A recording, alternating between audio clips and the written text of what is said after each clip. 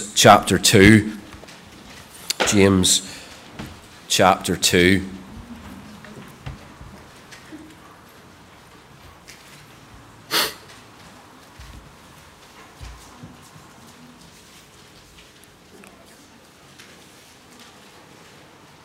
And we're going to read from verse number 8.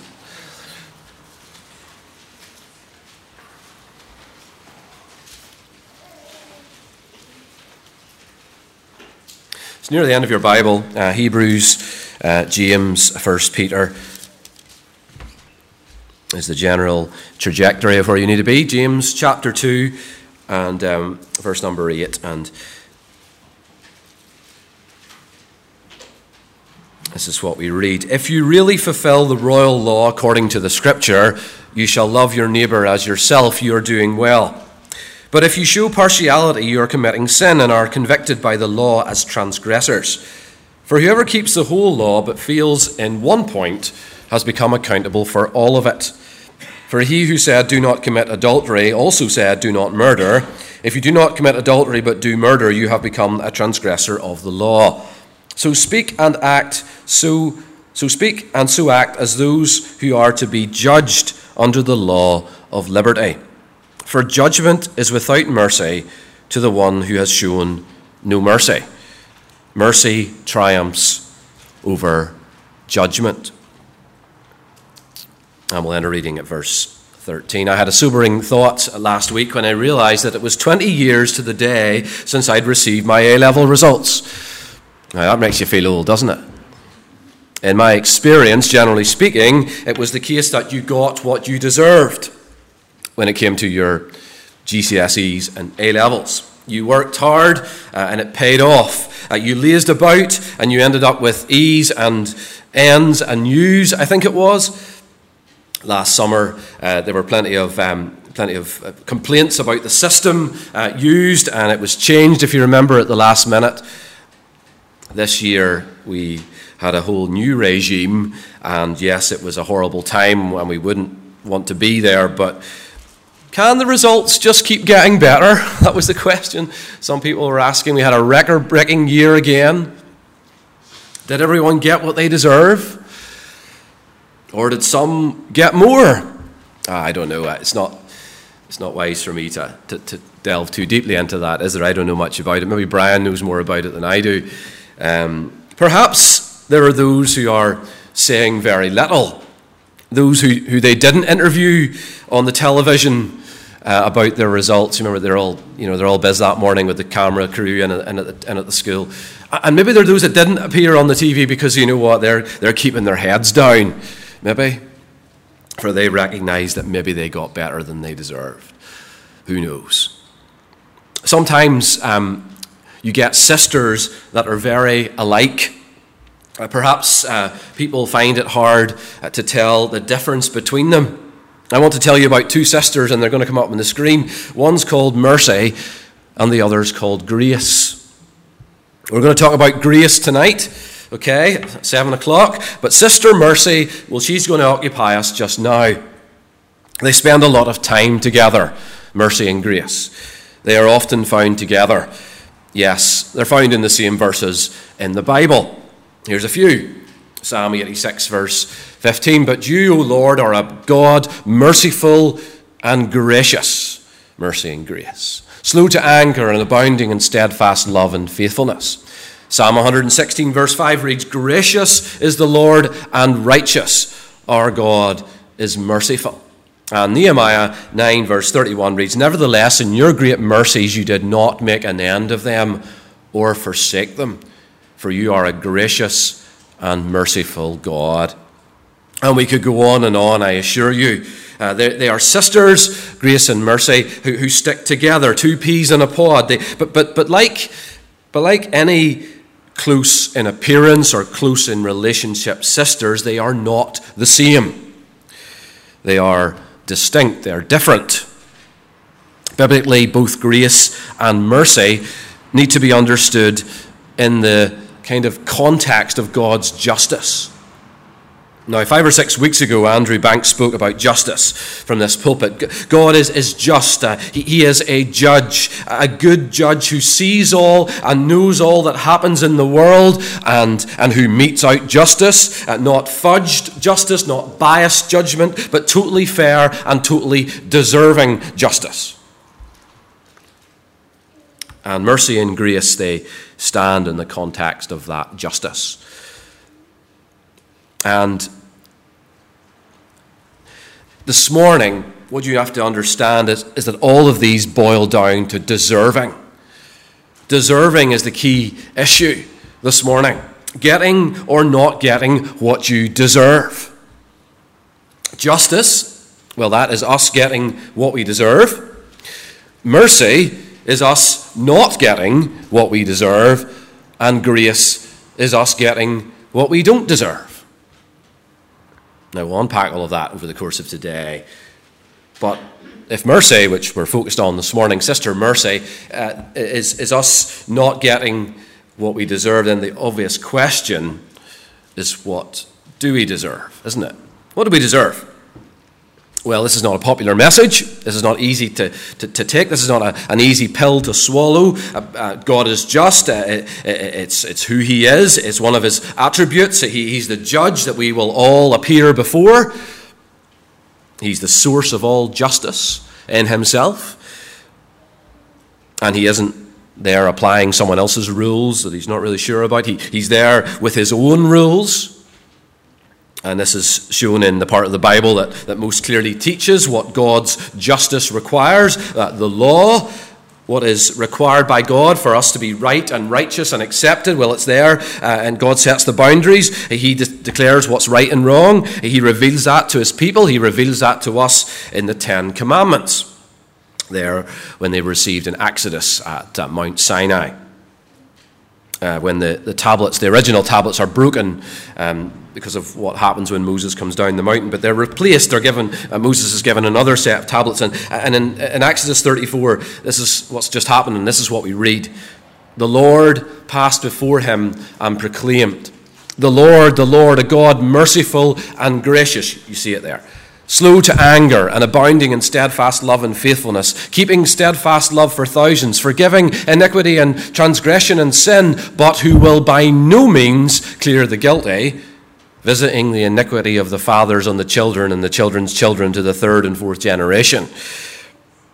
Mercy and grace in the context of keeping God's just law. God is perfect in justice. That means if you break the law in one part, you break it in all parts. The law is a whole. Yes, it came on 2 tablets of stone, but think of it like a large plate. And it's kind of divided into sections, but it's still one plate. And you break one part of it, you break one bit of the plate, then you break it all. We read this in James 2, "Whoever keeps the whole law but fails in one point has become guilty of all of it." There's no grading system in this situation, is there? There's no sort of A and A star, or for a certain percentage of people, and then the next slice goes to B's, and the next slice goes to C's, and so on. No, it's 100% perfect with God, or it's a U, it's a fail. He's perfect in justice. So he requires his law to be kept perfectly. That means 100% of the time, 24 hours a day, 365 days a year for the rest of your life. And, of course, his sentencing is perfect too. What is the sentence? Well, I can tell you this morning that you are proof that it hasn't been carried through. And the reason I know this is that you are currently breathing in and breathing out. Each of you. Yes, I've just checked. Each of you. Breathing in and breathing out. God has given us days and months and years so far, and we're still in the days and months and years right now in this next moment, aren't we? You see, that's what that verse in Nehemiah was about that we read at the beginning. God did not make an end of them. He showed them mercy, we read. Many years he bore with his disobedient people. They were warned by God's Spirit through the prophets, but he was merciful to them.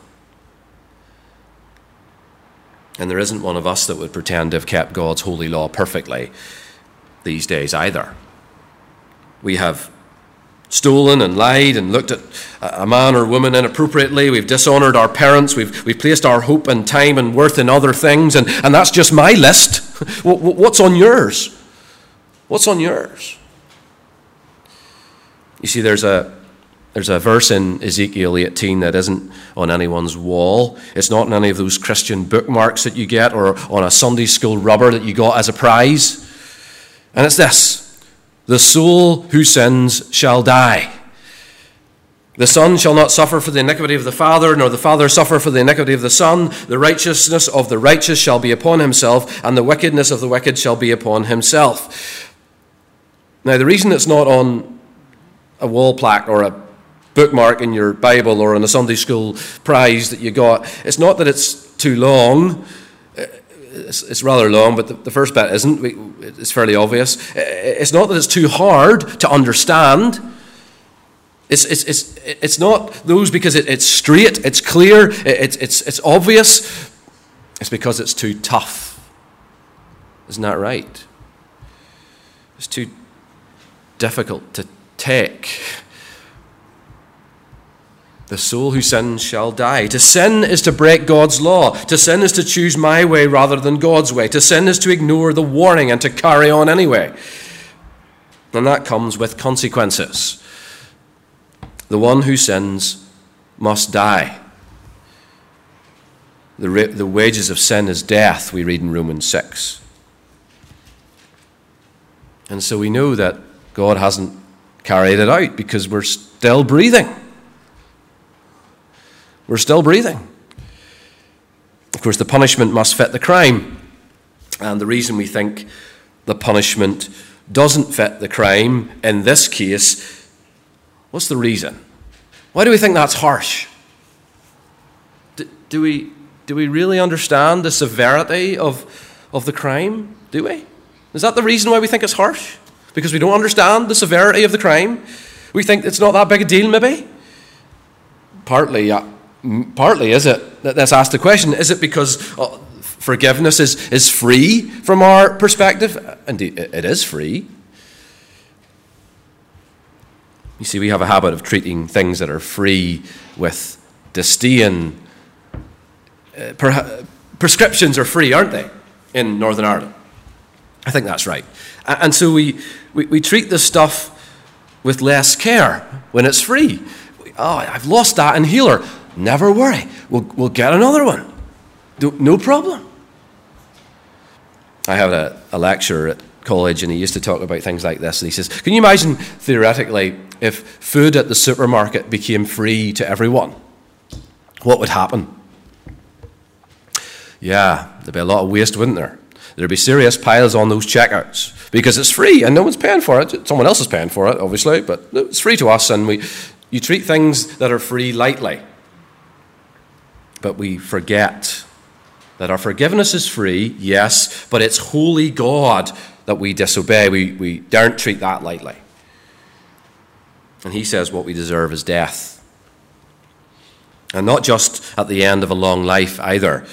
It's instant death. It's God pulling the plug. We think it's kind of harsh, don't we, when we hear about God striking down Ananias and Sapphira in Acts, or Uzzah whenever he touches the Ark of the Covenant.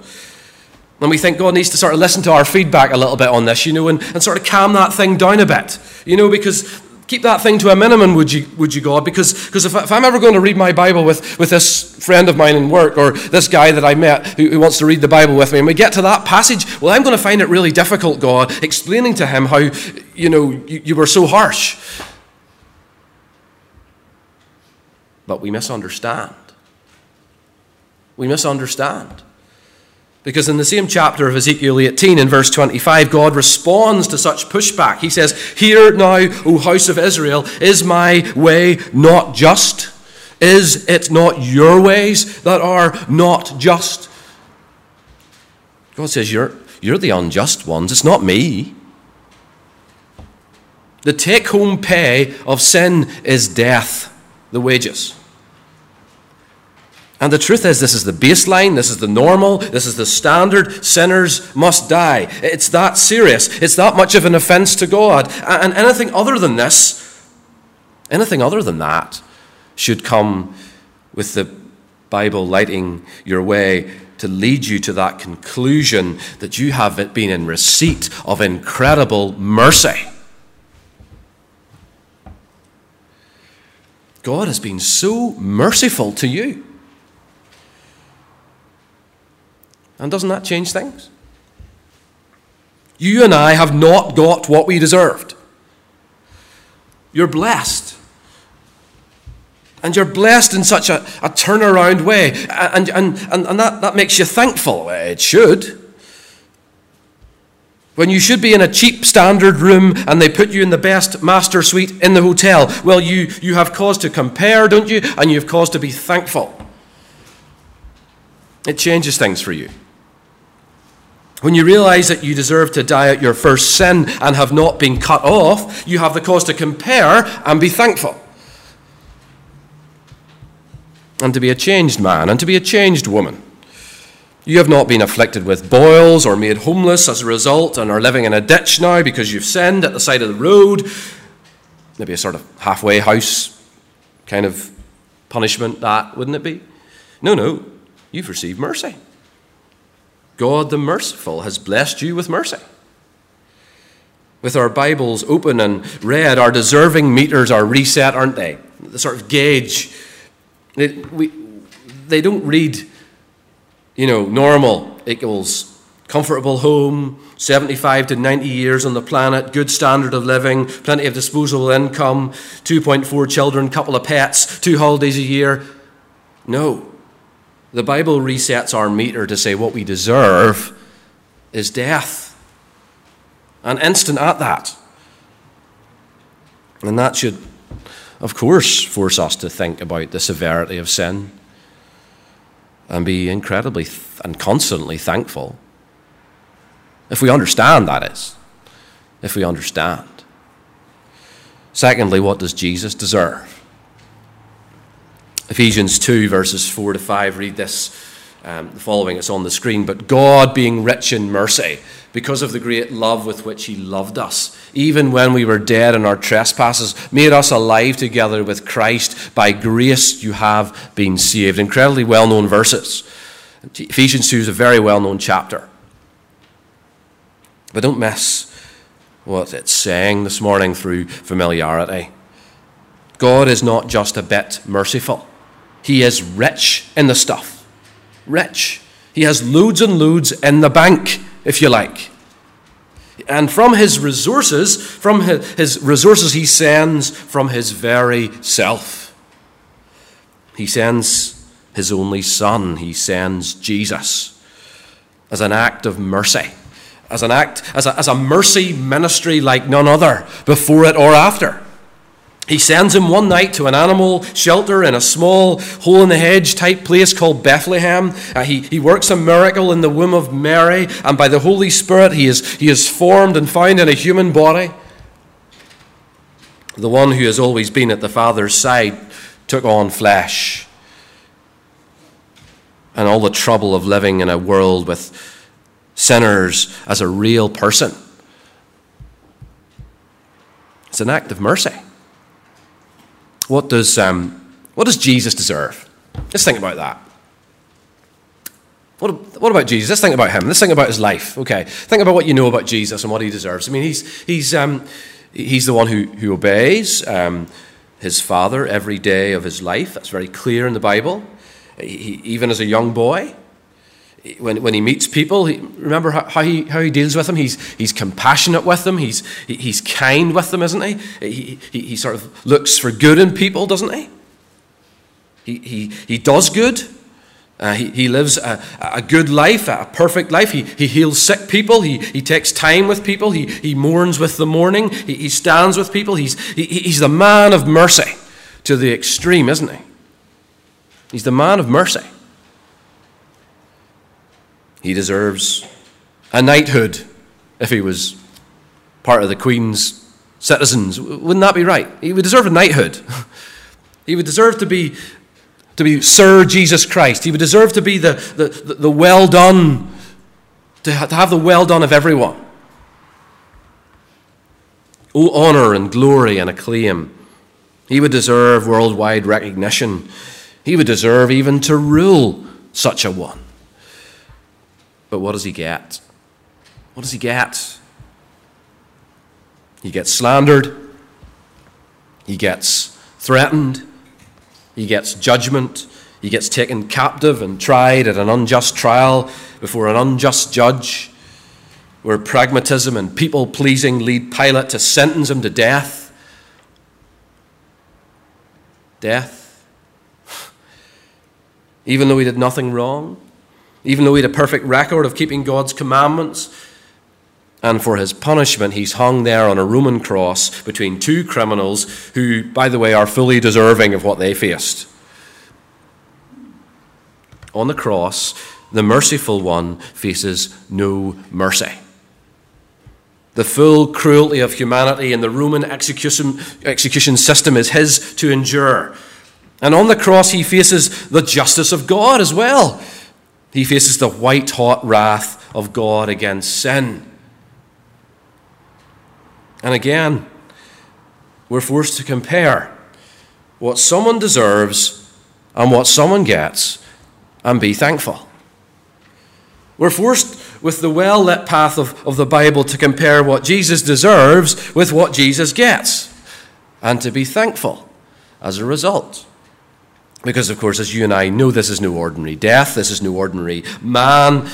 He is a real man, but he's not ordinary. This is a death that involves transfer and exchange and imputation and all sorts of complex theological things, but it boils down to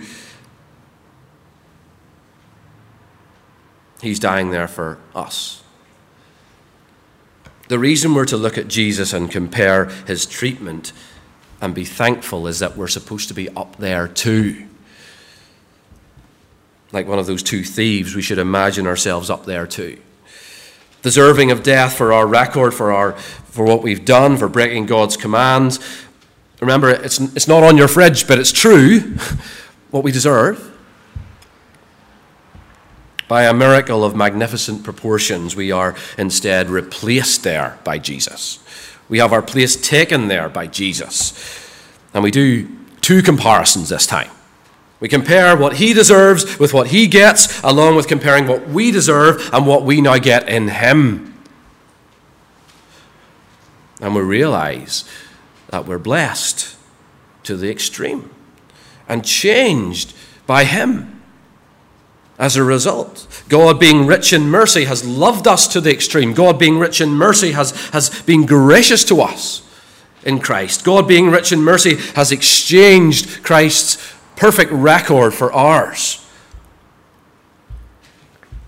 He's punished him. He's meted out his justice on him instead. And as judged, he's made him the condemned man, and you and I go scot-free. You and I go scot-free. Jesus, when he's walking around the earth, he tells stories, doesn't he? We heard about one of them earlier. And one day he tells a story about two men in Luke chapter 18. They're both down the temple to pray one day. And one of them is a religious leader, a Pharisee, and he stands by himself, lifts his eyes towards heaven and thanks God that he's not like other men, that he deserves better than them. That he fasts, of course, twice a week and tithes all that he has. He even thanks God that he's not like the other man who's standing some distance away. The second man is a tax collector. He's not so sure of himself. He keeps his eyes down.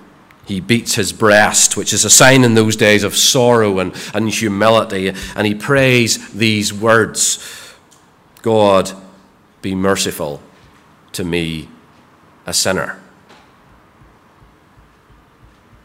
You see, there we have a man who knows, firstly, that he's a sinner. He's also a man that knows what sinners deserve. He knows that they deserve to be punished by God.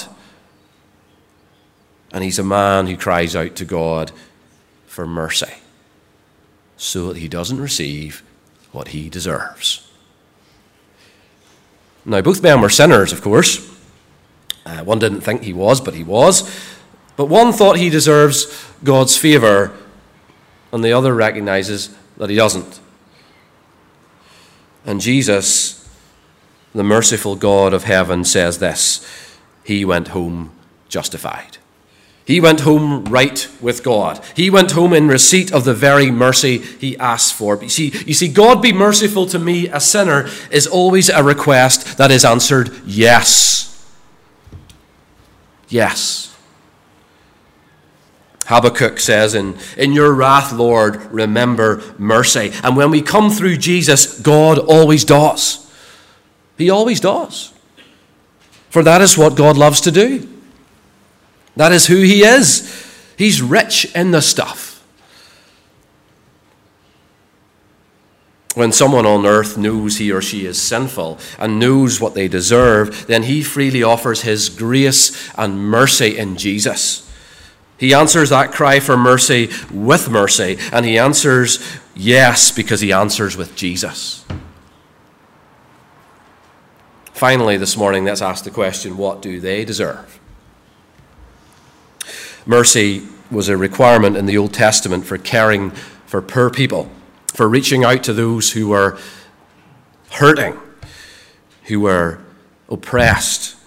In Zechariah 7, verse 9 to 10, we read, "Thus says the Lord of hosts, render true judgments, show kindness and mercy to one another. Do not oppress the widow, the fatherless, the sojourner, or the poor, and let none of you devise evil against another in your heart." You see, that verse is saying that because of who God is and because of what's in his character, then you, as one who follows and knows him, must reach out in mercy too. What they deserve from God's Old Testament people is concern and care that costs, that hits them in the pocket. And it's certainly still the case that those who follow Christ are to act mercifully to those who are in difficulty. Others who are in need, widows and orphans, are categories of those that are in need. In James, we have what we call mercy ministries today, like the food bank, like when we have a special appeal for an earthquake in Croatia, which happened a few months back. Now, it's possible that you could soothe yourself with something like this. Those people are poor because they made bad decisions and spent all their money on their addiction. Or something like this, perhaps God has struck them with an earthquake because of their nation's sin. But no. Because to do that is to effectively say they had it coming. They deserved it. And that is not the attitude of a Christian. Because you cannot have judgment, ill-informed, assumption-heavy judgment, as your go-to when you see people suffering and in need as a Christian. That's self-righteous, isn't it?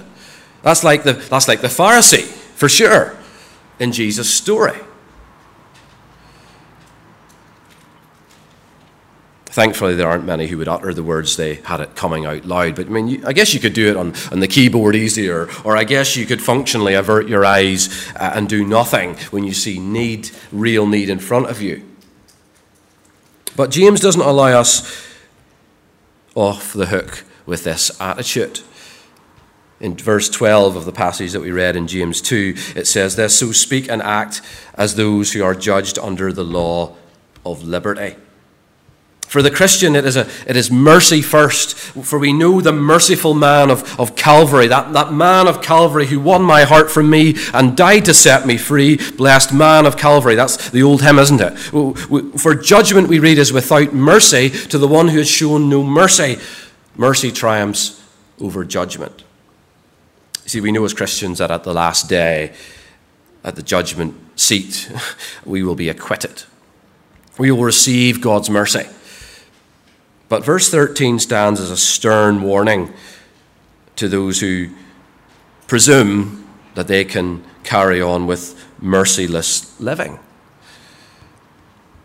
It's surely our responsibility to foster and adopt needy children from care, than perhaps, probably more, I would say, more for sure, than currently happens in our gospel churches across Northern Ireland. The need grows all the time. They said it on the news this week, for those to care for foster children who require foster and adoption. But what about someone a little closer in proximity? What about people a little closer to home? What if you've been wronged by your relative, or someone spread vicious rumors about you online, and you have this golden opportunity to strike back? What do you do? Do you take it? Or do you show mercy? What if your child really lets you down and deserves the full extent of the punishment that's practiced in your house, right? What do? We say justice. Give them justice. Pull out the justice card. Give them what they deserve. Give them what's coming. And maybe they do, but what about how much you have been forgiven? Is that not far more? When you do the comparison thing, right? When you compare what they deserve with what you deserve, when you compare what Jesus got with what he deserved, and when you compare what you got in him with what you deserved, then you're coming up with different answers, aren't you? You're coming up with thanks and gratitude and a different answer for them. Because you're a changed man, you're a changed woman, because you met Jesus. You're living for him. What does it teach your children about the gospel if you explain that, yes, they deserve the punishment for their disobedience, but you're going to be merciful? You're going to be merciful. That's like a parable, isn't it? That's powerful.